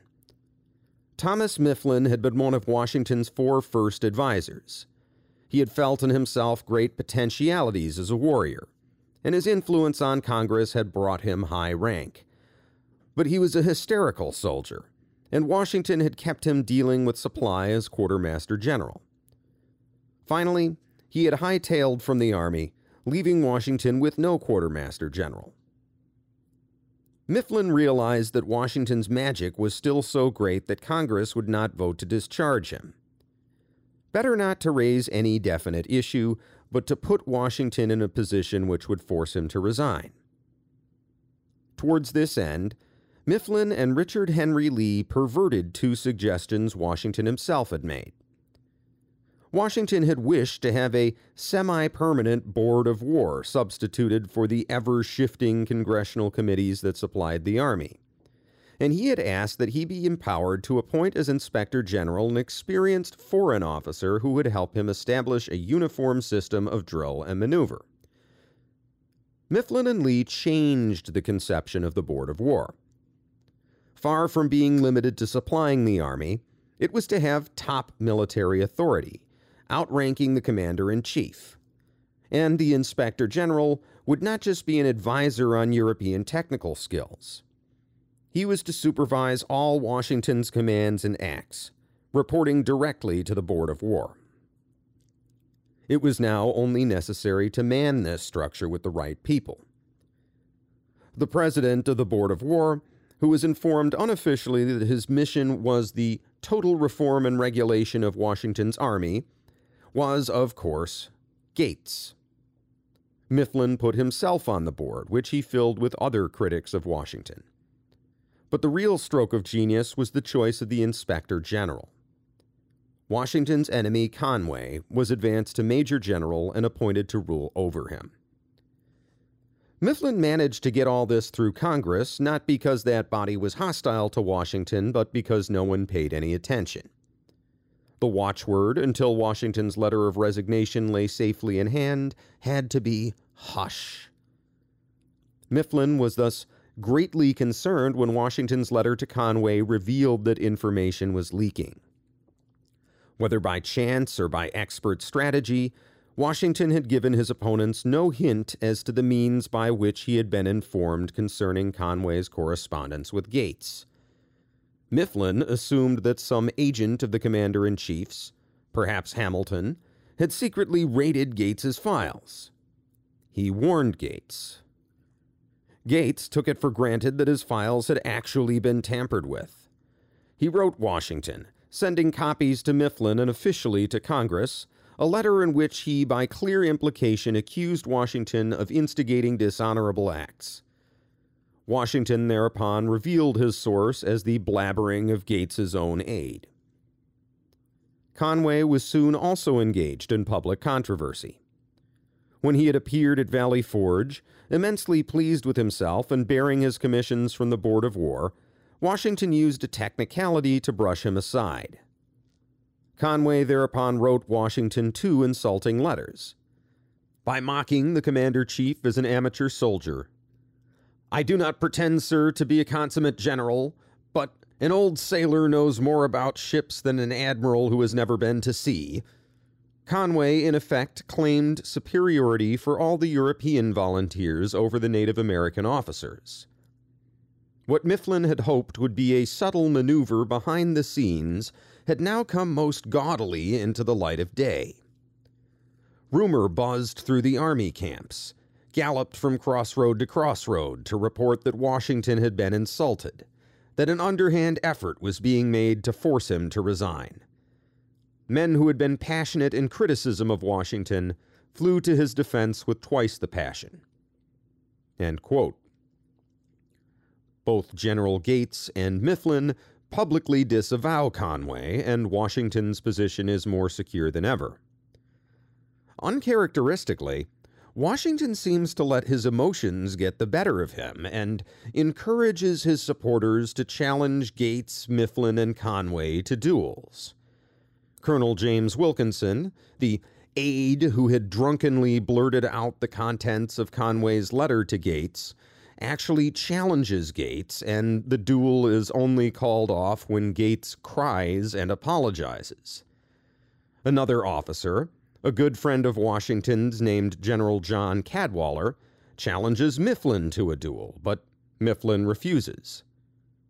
Cadwalader does duel Conway, and his bullet passes through Conway's mouth and out the back of his neck, nearly killing him. While recuperating, Conway writes a letter of apology to Washington, which Washington does not answer. He then quietly resigns from the American Army and returns to France. After this incident, George Washington remains unchallenged as the supreme leader of the Continental Army. So much for 1777 on the battlefield. But remember, the American Revolution is about politics even more than it's about strategy and tactics. The United Colonies have declared independence, but what does that even mean? Did they intend to become 13 sovereign nations? Is the Continental Congress ruling over one new nation? Or is this something else entirely? They need to figure this out. This is not the first time Americans have confronted this question. Back in 1754, delegates from the then 11 colonies met in Albany, New York to try and hammer out an alliance or at least a trade and neutrality agreement with the Native Americans. This is at the beginning of the French and Indian War, and the British Board of Trade actually encourages the move. While in New York, senior Pennsylvania delegate Benjamin Franklin spends time with the Iroquois and studies their confederated system of government. When the Albany Congress meets, Franklin proposes a similar federative alliance of colonies. It's to have the power to negotiate trade agreements, raise army and naval forces, and, yes, directly tax the colonists. And it's to be ruled by a Grand Council of Delegates elected by the individual colonies with a president appointed by the king. The plan will never get off the ground. Not a single one of the colonial assemblies would approve it. They see any kind of pan-colonial government, even a weak one, as a threat to their own political rights. Without approval from the assemblies, the British Board of Trade doesn't bother presenting the plan to the king. Benjamin Franklin would later argue that had his plan been adopted, the American Revolution could have been avoided, saying, quote, "It now seems probable that if the foregoing plan or something like it had been adopted and carried into execution, the subsequent separation of the colonies from the mother country might not so soon have happened, nor the mischief suffered on both sides have occurred, perhaps during another century. For the colonies, if so united, would have really been, as they then thought themselves, sufficient for their own defense, and being trusted with it, as by the plan, an army from Britain for that purpose would have been unnecessary. The pretenses for framing the Stamp Act would not have existed, nor the other projects for drawing a revenue from America to Britain by acts of Parliament, which were the cause of the breach, and attended such a terrible expense of blood and treasure, so that the different parts of the empire might still have remained in peace and union." End quote. In 1775, when the Continental Congress meets after the battles of Lexington and Concord, Franklin once again presents his plan, this time calling it the Articles of Confederation. But independence has not yet been declared, and Congress is leery of setting up a government at a time when many members of Congress still hope to reconcile with the British Crown. Fast forward to June 12, 1776. A day after Congress establishes the Committee of Five to write the Declaration of Independence, they establish the lesser-known Committee of 13 to write a constitution. This committee is chaired by John Dickinson, who dusts off Franklin's Articles of Confederation and modifies them through several drafts, trying to reach a consensus with the other members of the committee. Dickinson is a Pennsylvania congressman who you may remember from last episode as the only Congress member not to vote in favor of independence. Well, this is why. Dickinson thinks it's absurd to declare independence without first adopting a constitution. Otherwise, who is declaring independence, and by what authority are they doing it? Incidentally, it's Dickinson who actually names the United States. Franklin's draft called the new country the United Colonies of North America, but this no longer makes any sense. They're not colonies anymore, and North America seems overlong, so Dickinson coins the name United States of America. Dickinson's Articles of Confederation differ from Franklin's in a few ways. For one thing, they scrap the idea of a president appointed by the king, which again makes sense since this is supposed to be the Constitution for a new independent country. Instead, the Congress is supposed to appoint a committee of states with one representative from each state, and this committee will choose the president and members of the cabinet. For another thing, the new Articles of Confederation explicitly guarantee the civil rights and liberties that have traditionally been part of British law. This was unnecessary in Franklin's draft because the United Colonies would have remained part of the British Empire. Unfortunately, after Dickinson's resignation from Congress, the civil rights protections are dropped and they aren't restored until the Bill of Rights is adopted in 1791. The Articles of Confederation empower Congress to do specific, limited things. Congress can negotiate trade agreements, declare war, sign peace treaties, and raise an army. Other powers are left to the individual states, and even for Congress to act on its limited powers requires the unanimous consent of all states, and you can guess how often that happens. Curiously, the Articles explicitly state that Canada is free to become part of the United States if they want to, without requiring a vote of Congress. Spoiler alert, Canada does not take them up on the offer. There's a big problem with the Articles of Confederation, though. Congress is specifically not authorized to levy taxes. The government is to be funded entirely by voluntary contributions from the individual states.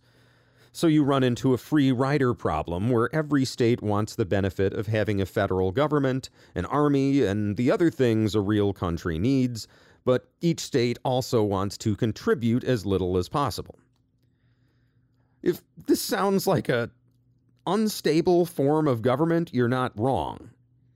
Just about the only thing the 13 colonies can agree on at this time is that they want independence. But if they're going to win independence, they need to present a united front. Virginia becomes the first state to ratify the Articles of Confederation on December 16, 1777.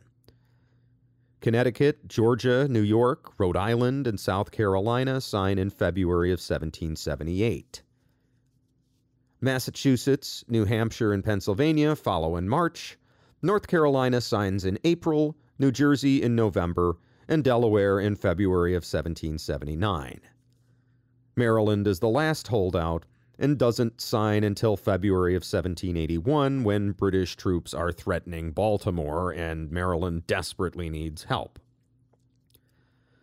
Almost as soon as the American War for Independence ends, it will become obvious that the country needs a new constitution, and we'll get to that in a later episode, but it's worth noting that many of the elements in the current American Constitution are already in place. For example, the Articles of Confederation include a clause that reads, quote, "Full faith and credit shall be given in each of these states to the records, acts, and judicial proceedings of the courts and magistrates of every other state." End quote. Compare that to today's full faith and credit clause, which reads, quote, "Full faith and credit shall be given in each state to the public acts, records, and judicial proceedings of every other state. And the Congress may by general laws prescribe the manner in which such acts, records, and proceedings shall be proved and the effect thereof." End quote. It's just the same thing, but a little more fleshed out. I also want to talk about the other political aspect of the revolution, and that's foreign policy. Congress is already in talks with France and receiving surreptitious French aid, delivered by Dutch merchants and other smugglers in order for France to retain plausible deniability. But Congress wants more. If at all possible, they want French officers to join the American army. On an official basis, not just an unofficial one. America is desperately short on experienced military leaders. George Washington is one of the most experienced guys they've got, and he'd never led an army in battle until after the Revolution broke out. In late 1776, French King Louis XVI gives his permission for several French officers to go and assist the Americans, but quickly revokes his consent when the British tell him that this would be considered an act of war. This does not sit well with one young officer, the Marquis de Lafayette. Only 19 years old in 1776, the young nobleman nonetheless impresses American delegate Silas Deane, and in his conversations with Deane, Lafayette in turn becomes enthusiastic about the American cause. Not to be deterred by his own king's orders, Lafayette set sail for America, before having second thoughts and returning back. But when he gets back to France, a senior army commander, Charles-François de Broglie, tells him that King Louis has changed his mind and granted permission for him to go to America after all. As it turns out, this is a lie. De Broglie is another American sympathizer, as are many in the French public. And just to clarify, for most of these French-American sympathizers, this has nothing to do with ideas of liberty or self-determination or anything like that. The French have recently lost not one but two wars to the British, and many see this opportunity to support the American rebels as payback time. Anyway, Lafayette turns around once again and ultimately arrives in South Carolina on June 13, 1777, near the beginning of the Saratoga campaign and before the Philadelphia campaign really kicks off. He travels north to Philadelphia to meet with Congress, and he sort of just walks into a session of Congress and says, "Here I am. I think you will be well pleased with my service." This doesn't sit too well with Congress. First off, Lafayette isn't the first European or even French officer to travel to America, and all the previous ones have been extremely arrogant, basically telling the Americans that they're here to show them how a real army fights. Second, nobody in Congress even knows who he is because his letter of introduction from Benjamin Franklin hasn't arrived yet. Franklin, who seems to be everywhere in this war, is now in France acting as the American envoy, and when his letter arrives a few days later, things get smoothed over. And on July 31st, 1777, Congress votes to commission Lafayette as a major general in the Continental Army. That evening, Lafayette finds himself in George Washington's tent, being introduced to the American leader. He immediately impresses Washington. For one thing, he has nothing personally to gain from joining the Continental Army. Unlike the French as a whole, who are helping the American effort out of self-interest, Lafayette seems to genuinely care about the American cause. Washington is also impressed by his humility. One of the first things Lafayette says to him is, "I am here to learn, not to teach." The two are both Freemasons, which gives them an additional connection. And this connection between them is almost instantaneous. Lafayette looks up to Washington and sees him as a role model. Meanwhile, the childless Washington sees Lafayette as the son he's never had, and they soon take on a sort of father-son relationship. Lafayette is tested almost immediately. At the Battle of Brandywine, a group of American soldiers on a critical part of the line begins to retreat. This has the potential to start a disorganized rout of everybody that could spell the end of the Continental Army. Lafayette runs straight into the action, and although at this time he barely speaks any English, he manages to rally the men and stop the retreat.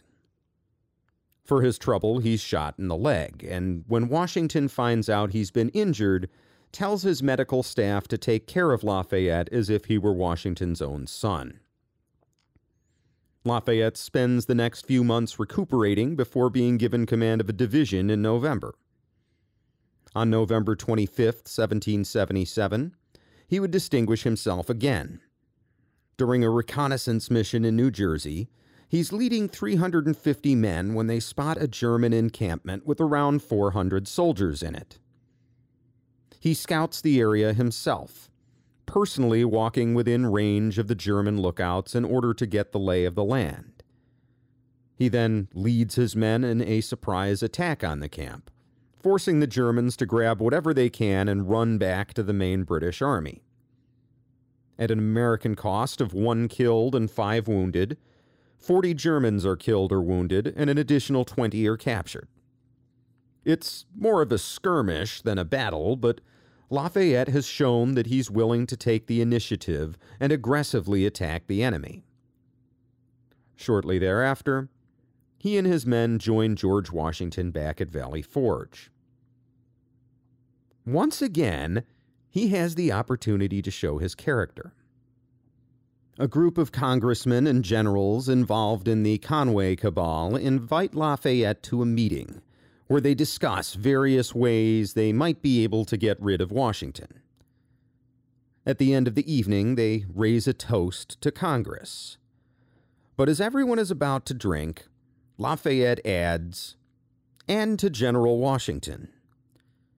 Not only does this tell everybody where his loyalties lie, but it puts them in the awkward position of drinking to General Washington.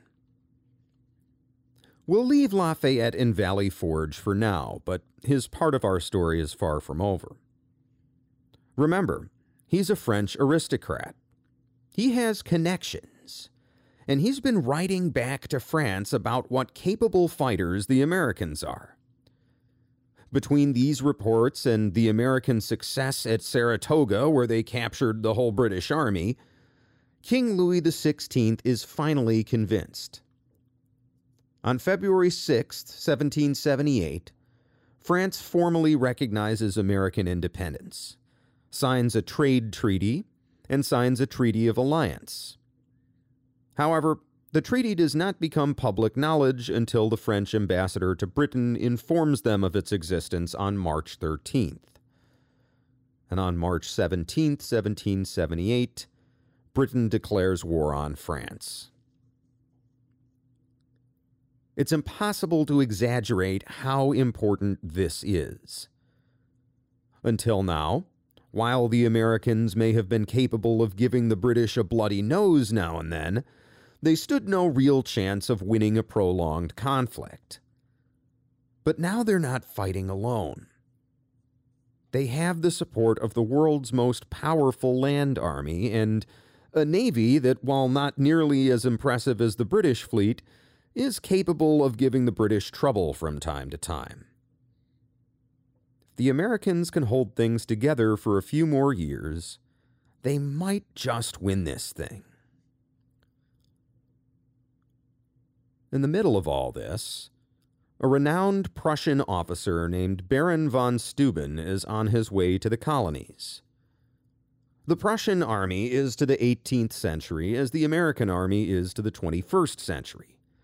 Better trained, better disciplined, better drilled than pretty much anybody else. And von Steuben is one of the Prussians' best, having served as an aide-de-camp to Frederick the Great during the 7 Years' War. Driven out of Prussia due to rumors that he's gay, he is, his career is abruptly cut short at the rank of captain. Looking for a new job, he flees to Paris, where the French Minister of War introduces him to Benjamin Franklin. Franklin is impressed by the Prussian captain and writes him a letter of recommendation to George Washington that mistranslates the word captain as lieutenant general, further burnishing his resume. This is such a basic error, Generalleutnant instead of Hauptmann, that it seems Franklin does it on purpose to play up von Steuben's resume. Further evidence of this is the fact that Franklin intentionally leaves out any mention of von Steuben's homosexuality, obscuring the reason for his dismissal from the Prussian army. Von Steuben departs in late summer and arrives in New Hampshire on September 26, 1777. But he and his men have gotten bad information, and they have arrived dressed in British Redcoats uniforms.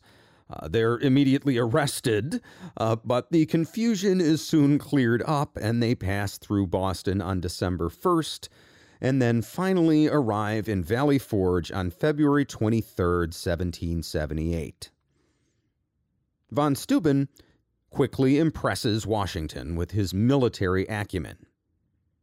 As it turns out, Washington is aware of the rumors about von Steuben, but he needs to win a war, and he couldn't care less who his officers sleep with, so he appoints von Steuben as Provisional Inspector General of the Continental Army.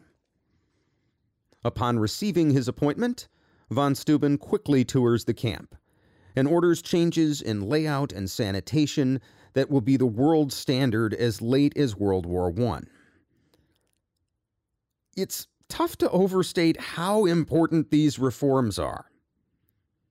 If you remember from last episode, the American camps have been a disorganized mess, with individual militia companies setting up their own tents and digging latrine pits without any consideration for other companies around them, and this has made the American camps into disease-ridden cesspits. No more. The army is to encamp in an orderly way, with latrines kept well clear of the rest of the camp as well as from any drinking water sources. Von Steuben also selects 120 of the best troops to be an honor guard for Washington. He trains them in the latest Prussian drill methods, and then appoints them as trainers for the rest of the army. During his training, von Steuben marches up and down the ranks, continually cursing at the troops in German and French. When this does not have the desired effect, he appoints one of his aides to translate his cursing into English. This drilling is just as important as changing the camp layout.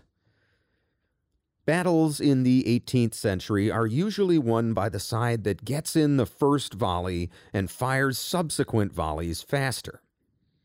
So not only is it important to have a drill for loading and firing, it's equally important for the men to be able to maneuver, wheel about in formation, and dress their ranks quickly so they can get off that first volley. On May 5th, 1778, Congress will give von Steuben an official commission as a major general in the Army, and makes his position of Inspector General official. Von Steuben immediately sets to work, and will ultimately uncover a number of schemes by congressmen and others to siphon off military supplies for their own profits. By some estimates, he saves the U.S. $600,000 in material. That's nearly $17 million in 2023 money. In 1779, von Steuben will publish Regulations for the Order and Discipline of the Troops of the United States, which comes to be known as the Blue Book, the very first U.S. Army manual. Von Steuben's reforms will eventually turn the ragtag Continental Army into a force that can contend with the best militaries of Europe. With their new French allies, this army will now set out to do what everyone said was impossible: throw off British rule for good. And that's why it's relevant.